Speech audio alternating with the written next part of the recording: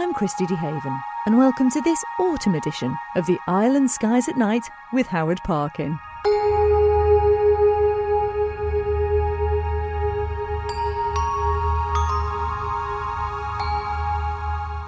The nights are drawing in, and that has got to be a good sign for those of you who are wanting to look up at the skies and see what we can see up above the Isle of Man. Howard, welcome back to the studio. Thank you. Nice to be here again, Chrissy. And welcome back to the island, because you do tend to go away quite a lot. I do have to go away occasionally, so when I do, it's always great to come back. Oh, where have you been most recently? And most recently was on holiday, genuine full-on holiday, not working on a cruise ship. We went to Disneyland with my grandchildren to celebrate my 70th, and then we went up to Scotland with the Manx Retirement Association. Had a wonderful time. And when you're travelling, do you always make a point of trying to look up anyway? Oh, just absolutely. To see? Well, even if I'm on holiday like I've just been, I actually, how sad is this? I took a picture. We were watching the fireworks over the Castle of Disney in Disneyland, or Disney, Euro Disney, and I got a wonderful picture which has got the star Arcturus directly above the castle. See, we always have a joke picture at the Astronomy Society about astronomical photographs. So here's this beautiful, picturesque castle of Euro Disney, and there's a dot in the sky above it, and that's Arcturus. It's like a lucky star above the Disney castle. Why that's not? So beautiful. That's my excuse. Just make excuse to. And meteors is another good one to watch for when you're looking at some spectacular monuments somewhere and you see a meteor in the sky. Wow, what a impression that makes. Well, I have to say thank you to you, because you were telling us about the last meteor shower, sort of just at when we did our summer chat in August, and I saw at least 3. Possibly more, the corner of your eye. Sorry, I said the Leonids then, it's the Perseids. But yes, the Perseids was very good this year in particular because we had some lovely clear sky. I know we had rotten weather in August, but there was a few decent nights, which is obviously when you looked. But this year there's no moonlight to interfere, so as a consequence we got to see quite a few. I was away, but I saw quite a few. And you always get a buzz. Even now, over the years, I've seen hundreds of meteors, but you always get a buzz. Yeah, there's one, and so on. It's just great. It's so exciting. And we've got one coming up in October to talk about as well. Oh, fantastic. Right, so we'll come back to that one. But I just want to bring up something first of all, because there have already been a scutch of photos posted on the Isle of Man Aurora Facebook group. Indeed, there have. There have been some fabulous Aurora displays. There have. In September in particular, in the middle of September, where just before that, we had that lovely stretch of weather for a couple of weeks in September before it went downhill.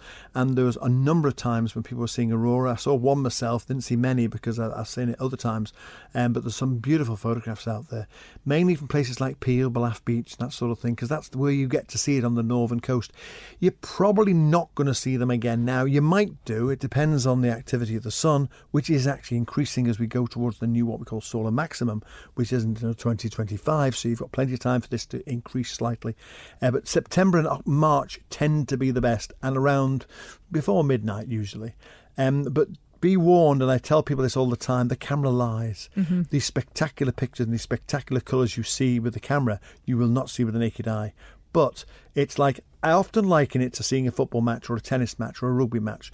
When you walk in the stadium and you see that pitch, there's such a buzz. You're seeing it live as it really will be or has been. And it's the same with astronomy. When you actually see things live rather than on a photograph or on TV or something, it gives you that real buzz, and it still does all these years later on for me, and long may it continue. So how do you know what you're looking at with the aurora then? Because if you can't see them, how do you know they're there? What you see is a patch of white coloured cloud, should I say, in the sky, but obviously the big hint for aurora is that you see the stars through it. It isn't just a cloud. You can actually see the stars shining through it. And then it will develop and it'll move. It moves slowly. Sometimes it waves, sometimes you get pillars, sometimes you get curtains. And they tend to be white in colour with a hint of green. Now, one advantage of being south of the auroral oval, which is over the Arctic Circle basically, is we get to see the colours above it. So we get to see the purples. Now, one picture in particular, I think they put it on the front page of the Courier, one picture in particular showed beautiful greens and purples above it. And different elements showing different colours, and what we're seeing is the aurora above the standard or the normal aurora, the green aurora. We're seeing the purples above it, and that's what we got to see a few weeks ago. We're very fortunate over here because we do have some excellently talented photographers who have got some brilliant photos up, and some of them I love looking at of the Milky Way. That you can see it so clearly. Yeah, Brooke Wassall just put one on the other day of the Milky Way over the Sound. Breathtaking. Again, the camera shows far more detail than you see with the naked eye, but on a really dark, crystal clear night, which we'll get in the middle of the winter, in particular it's cold and frosty, the Milky Way is just breathtaking. And again, because we've got such wonderful dark skies in the Isle of Man, and quite a number of locations, 26 to be precise, these locations, you go there, but remember as well, Get your eyes used to the dark. It's so easy to just go outside. I bet when you went meteor spotting, you put your head outside, look for meteors, nothing to see, in you go. That's what a lot of people do. Don't do that. Wait at least 10 minutes, probably 15 or so, and then you'll start to see the wonders. It is good advice. And you know, one of the best tips I was given years ago by a learned astronomer, if a car comes towards you, yes, turn away from it, close your eyes. Mm-hmm. Don't worry about protecting your eyes by shielding them or whatever. Just close them. Obviously, try not to get the glare of the headlights through your eyelids, whatever, but just close your eyes until that light is gone. And say to your colleague, has it gone yet? And he's got his eyes open. Well, it's his fault. Well just said. close your eyes. Tip. That's the answer. Well, we're very fortunate, as you said, because we do have the dark sky sites, and it is that time of year when it is getting that bit darker earlier. It is. Well, the thing is, as it gets darker early, as we were just saying, from about late August onwards, you can see far more. And one great thing that tells people that autumn is on the way is when you go outside and look towards the northern horizon in September, you'll see sitting on the northern horizon the plough, Ursa Major to give it its proper name, sitting on the northern horizon. And that always happens in autumn because of the Earth going around the sun and everything else. The plough sometimes is in different positions, but it rotates around the pole star. But when it sits on the horizon and everyone is familiar with it, because believe it or not, we all look straight ahead. We don't look overhead, we look straight ahead. So you look at the northern horizon, you'll see the plough sitting there. And people will say to me in 6 months' time, where's the plough gone? I can't find it. It's disappeared. It's directly overhead, that's why. And that's a common factor. The other great thing is that there's two great constellations in the sky. There's the plough, proper name Ursa Major, the plough is just part of it. But the other one is Orion.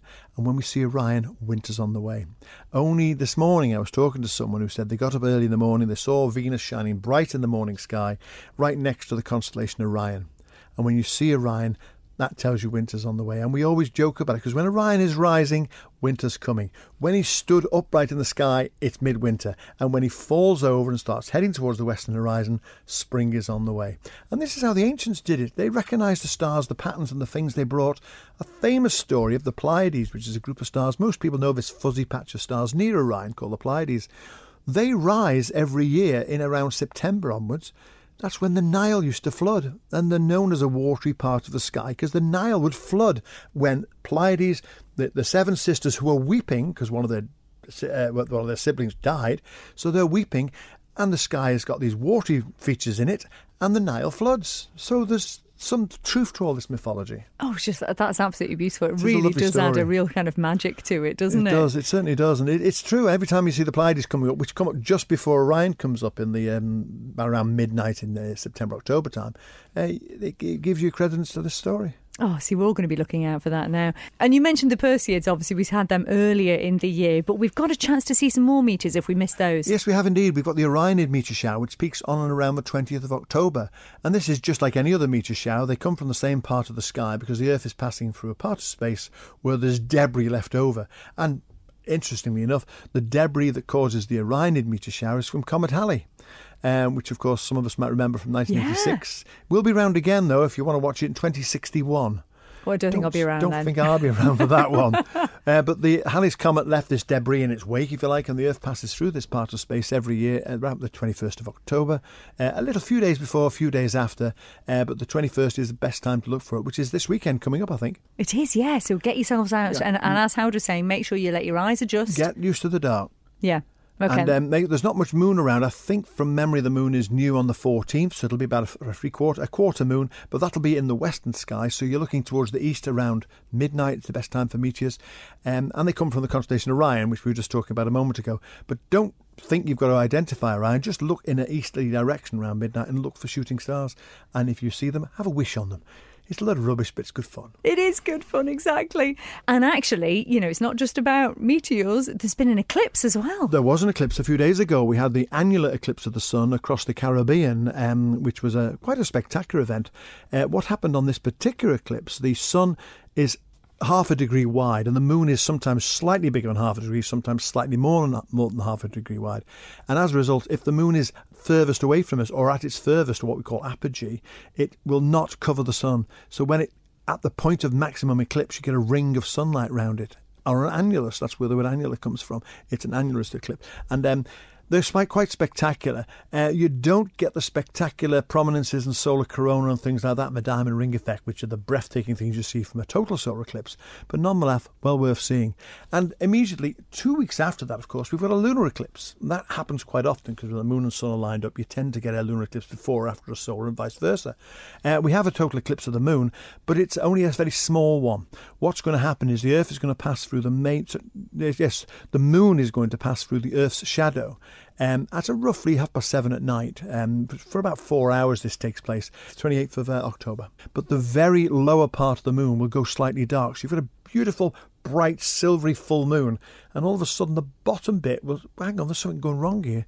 Now, why is it going dark when it's a full moon? That's because it's passing through the Earth's shadow. And that will be visible from the Isle of Man, and that'll be visible, as I say, starting roughly about 7:30, right through to about 11 o'clock. Peak, I think, is around 9:30. If it's a clear night, go out and have a look and see for yourself. And just speculate what people used to think in the ancient times when they see these things. What's going on? The moon, which is there all the time, all of a sudden, something's taken a bite out of it. Something's gone wrong. What's happened? Who have we upset this time? And that's where the stories and mythology comes from. There's a lovely story. I must tell you this lovely story about Columbus. Christopher Columbus in 1502 was beached in Jamaica. He had problems with his ship, and whatever happened, him and his men were marooned in Jamaica. And they got on so-so with the locals for a long while. But then the locals got fed up with these sailors doing what they were doing. So they stopped supplying Columbus and his men with food. And this was a catastrophe because obviously they needed food. So Columbus, knowing there was a lunar eclipse taking place a few days later, he said, "If you don't give us our food, I'm going to turn the moon off." And of course, go away, Mr. Columbus, you're not giving you any food. Of course, the eclipse happened. They begged Columbus to pray to his God to restore the moonlight. So Columbus, knowing that the eclipse would be so long, went back to his ship, which must have been still serviceable to live on, if nothing else. And when the eclipse finished, he came back and said, "OK, I've turned the moon back on now." And they gave him his supplies. Brilliant. That is a 100% true story. Look it up, Columbus and the eclipse. Look it up, and it's a lovely story. And we can see something about that, as I say, from the island on the 28th of October. 20th of October, great stuff. And just to finish the eclipse story, 8th of April this next year, 8th of April 24, we've got another eclipse, this time going across America the other way, from the Gulf of Mexico up through Newfoundland. And that one will be visible at sunset from the Isle of Man, as again, a tiny eclipse from the Isle of Man, but nonetheless, it will be visible from the island. And no doubt I'll be talking about that one nearer the time. So well worth putting that in your diary for the meantime. There's something about an eclipse, though, that really makes you feel like you are part of the universe. It does. It's a very good way to put it, because I was watching the Brian Cox film, not Brian Cox, it was Tim Peake's programme the other day, and he actually said that about when you see an eclipse, it makes you realise we're part of the universe, that we think we're powerful, we think we can do anything, but these phenomena, these are magical phenomena. I've been very fortunate to see two total eclipses in the last, I saw one in 2006 and one in 2017, and it's one of the few times in my astronomical career that I've been speechless. Because it really is mind-blowing. You see this precision that the moon covers the sun, and only for a minute or two, and you see this wonderful effect called the diamond ring effect and the burst of sunlight before and after the eclipse. And they're really worth seeing. We haven't got long to wait till there's one visible from the Isle of Man. Oh, when is that going to be? 21:51. That's not too far off. No, it's not 10 to 10. I wish it was. Yeah, I wish it was. No, there are a couple of good ones in 26. I think there's one over northern Spain, which will be very spectacular at the Isle of Man. But I recommend anyone, if you've got the wherewithal and the ability to do it, if you get the chance to go and see a total solar eclipse, there is nothing like it. And I know I'm totally biased about my subject, but they really are breathtaking.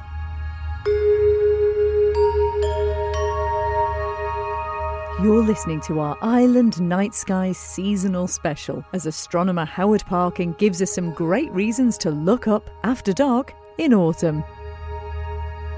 And what about planets then? What can we see in the autumn sky planet-wise? Well, we're blessed at the moment because we've got a spectacular planet in the morning sky, Venus, which is like a searchlight. If you get her around 4 or 5 o'clock in the morning, you can't miss it. It is absolutely unmistakable. And it's not even got its furthest distance from the sun yet. When it gets its furthest distance from the sun, then we've got a bit more longer before it becomes not visible again.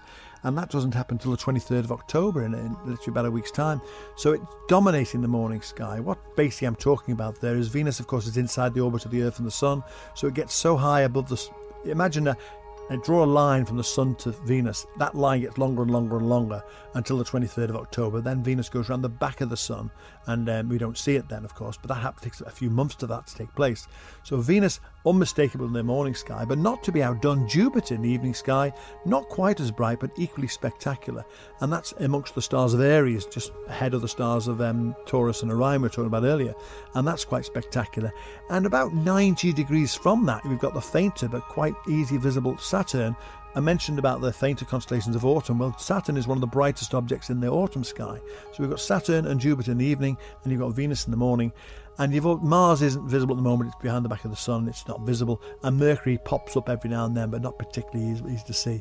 But Venus in the morning, Jupiter in the evening, most spectacular, well worth a look out for. So which direction do we look in for each of them? Well, Jupiter actually goes through what we call opposition, which means it's directly opposite the Sun. So at midnight, it's due south. So it rises about 7 o'clock, it sets about 5 o'clock, so it's visible all night. And you just look towards the west, depending what time you're looking. If you're looking around 8, 9 o'clock at time, it's going to be west-southwest. If you're looking after midnight, it's going to be southeast. Venus, of course, always above the eastern sky. Saturn, definitely you've got to look towards the western sky and look for one bright object that's nearby, and that almost certain will be Saturn. And if you've got a small telescope or a pair of binoculars, you might even get to see the rings of Saturn, which is always a spectacular object. So you don't need something really, really fancy to see it? No. A pair of binoculars, you'll see that this is not a dot, it's not a star, it's something, it's a disc. And if you've got a good pair of binoculars and the seeing's good, the seeing is the phenomenon we use when the sky is at its best, you might just make out the rings, and that's always a great plus as well. How exciting. That's the wow factor. We always call that the wow factor when people see Saturn's rings. Well, I'm going to ask you about something else, which you're probably going to poo-poo this, Howard, but I'm going to raise it because recently there's been a lot of chatter in certain news channels about aliens. There was Here we go. Sorry, listeners. Am I allowed to swear? I'm going to have to ask you. So there's a photo that has emerged from Mexico, which they're trying to debunk at the minute, of some aliens. And Professor Brian Cox has been weighing in because, of course, everyone has been sort of contacting him and saying, surely we're not the only ones out there. Go on then, have your say, Howard. Well, yes. Surely we are not the only ones out there. When you look at it, and there is a thing you can look it up called Fermi's paradox about where all the other aliens might be. And when we consider the size of the universe, how many stars there are, how many galaxies there are, and everything else, there must be life elsewhere in the universe. That's why we're sending spacecraft to Mars and to Jupiter and places like that, because we want to know if the ability for life to start off as primitive amoeba or bacteria or anything else, that's what you need to start with. You saw I'm sidetracking slightly, you saw the samples coming back the other day from the OSIRIS-REx mission? Yes. They're looking to see if those samples may have within them the carbon compounds from which life could evolve. That is the main purpose they've done that for. And this quest for finding life elsewhere is a huge, massive thing for the astrophysicist and the geologist and the scientist and everyone else. So there must be life elsewhere. And I firmly believe there is life elsewhere out there, but they can no more reach us than we can reach them. I do not believe in flying saucers. I do not believe in aerial phenomena that have got little green men inside, or they've died and they've been dissected in Mexico, who, interestingly enough, won't release the samples they've got to any other scientific community. Isn't that a bit odd? I wonder why. Made of OSIRIS-REx, they brought back half a pound of material from this comet. They're spreading that around the world for scientists to look at it in Paris, in London, in Canada, Australia. They're spreading it around. They've got a skull of an alien in Mexico. Oh, no, you can't have it. You can't have it. We're looking at it first. Load of rubbish. That's the thing with scientists. The thing I love about science is that scientists share everything. Exactly. And they basically want you to debunk them because it means that they will learn and find the real answer. The thing in science, you come up with a theory and then everyone tries to knock it down. Mm-hmm. And the more they try to knock it down and they can't knock it down, the more credible the theory becomes. It proves your theory. And that's exactly what they've done. Einstein did it. And even now we're trying to disprove Einstein. And what we're doing now is we're not proving Einstein wrong. We're not proving that he's correct, we're proving that he wasn't wrong, which is a subtle difference. But aliens, to go back to your question about aliens, I do believe in alien life, and I do believe there may well be aliens out there in the cosmos who are intelligent. We're going to say we're intelligent then, but maybe not. There's a wonderful thing called the cosmological anthropic principle. Oh, that sounds very fancy. It's very, very fancy. All it means basically is that other life has evolved on other planets in the universe, but they're at a similar stage that we are, and they don't have the ability to travel. No one can travel faster than the speed of light, despite what you watch on TV and Star Trek and everything else. It is a fundamental physical fact. You can't go faster than the speed of light until someone comes up with a theory, and nobody has, and I don't think they ever will. So alien life, I am sure alien life does exist elsewhere in the cosmos, but they can no more reach us than we can reach them. I suppose the thing is, if we do find something that's been returned to us, with carbon or whatever, it would be quite a quick process, wouldn't it, in theory, for things to evolve once you have the sort of building bricks? Well, again, yes, but the problem we think now is that the reason the Earth is relatively unique, certainly in our solar system, is you don't just need the compounds to do it, you need something else to trigger it. And we think the comets brought the water to the Earth. We think comets and asteroidal impacts brought the water to the Earth, which may not have happened in other places. But then when you consider how many thousands and thousands of planets, I use the analogy, I've probably used it before with you, they reckon there's one star. For every grain of sand on the Earth's beaches, there's one star in our Milky Way. And then there's as many Milky Ways as there are grains of sand. And each one of them has got as many, the figures are just astronomical. Oh, very good. Do you know what? At this point, can I recommend to everyone, there's a brilliant film which is based on a Carl Sagan book, which is called Contact. Oh, and yes. It's well worth watching for all of those reasons. It's fabulous, isn't it? Jodie Foster, and it's worth watching. This morning's detection of an unidentified radio source from deep space can neither be confirmed nor denied. Whatever it is, it ain't local. This may be an announcement to get our attention. Well, what activities are there on the Isle of Man then, Howard, through autumn? Well, again, because it's this time of the year and because I'm going away in November, so I've packed a few in, there's a talk at the Observatory. I'm delighted to say we're doing an event at the Observatory on the 27th of October. The newly named Observatory? The newly named James Martin Observatory, yes. That's an Eventbrite activity. But don't despair if all the tickets have gone, which they may well have done so by now because they already went on sale on the 1st of October. We're going to be doing another one in February and possibly another one in March. I don't know yet. But there's also a talk down at the Sound. I'm doing a talk at the Sound on the 20th of this month, which is, I'm actually talking all about the working with the right stuff, the thing that made astronauts do what they do. And it's based on the film The Right Stuff. If anyone's ever seen the film The Right Stuff, a Tom Wolfe film called The Right Stuff, it's a wonderful film. It's one of those films that I've actually got it on a CD, and I take my CD player sometimes on the plane with me, and I'll watch it on an airplane going somewhere, and I could watch it again and again and again. That one, Contact, and The Martian. They've got to be my three favourite films. They're excellent. All good films. Yeah. But as well as that, we've got other activities taking place. We've got, I started my night school classes this month. Last month. The first class was at the end of September, and they're going through right now till March.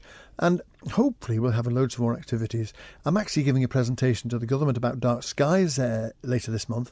So hopefully that might lead to some progress with the dark skies situation on the island. So I'm always busy. But, you are always busy. It's just great fun. I just enjoy doing it, and I enjoy talking about it, as you probably noticed. Which we love. And where can people go then to keep a track of the different events? Well, if it's an Isle of Man Astronomical Society event, they'll be on our website as well. But what I do myself, on my own Facebook page and indeed my Astromanx Facebook page, I'll put any activities and events I'm involved in. But it's not just me, obviously. There are other people doing things as well. We're hoping to do a steam railway trip again this Christmas. They're always great fun. We go on the steam train down to Castletown, and then it's cloudy and we'll come back again. But the first year we did that, it was spectacularly clear, and I must be the only person in the world ever busy stargazing in Poulson Park there with about 20, 30 people gathered around me, and the train whistle summoned us back to the train because if you don't come now, we'll go without you. Where else could you do that in a steam train but the Isle of Man? Oh, do you know what? Combining those elements of our life here is just fantastic, It is. isn't it? It's just so unique, and it's just good fun as well. So plenty to look at in the autumn skies above our very heads here on the Isle of Man. Howard, thanks as ever. We could come back and do a winter chat for us? Yeah, I'd love to do a winter chat for you because there's so much to see in the winter sky. Just briefly, going back to the autumn sky is quiet. There are no really bright stars in the autumn sky. We've got Jupiter dominating the sky at the moment, but that's the planet, obviously. But the sky is quiet. And then all of a sudden, these majestic constellations of winter rise. There's Taurus and Gemini and Orion and Sirius and all those phenomena. And the sky in winter is just spectacular. Not because it's winter, because the Earth is where it is on its axis. If you're in Australia, it's the other way around. They get them in the summer. So we are blessed with such wonderful sights in the winter. And of course, we've got the Geminid meteor shower in the middle of December, just before Christmas. That's always worth talking about as well. So more than happy to come along and do another chat anytime. And it's one way to celebrate the shorter days. Absolutely. And that actually peaks on the 21st of December, which is the shortest day of the year. Perfect. It's almost like I knew. Howard, as ever, thank you very much. Happy stargazing. My pleasure. Thank you for inviting me along.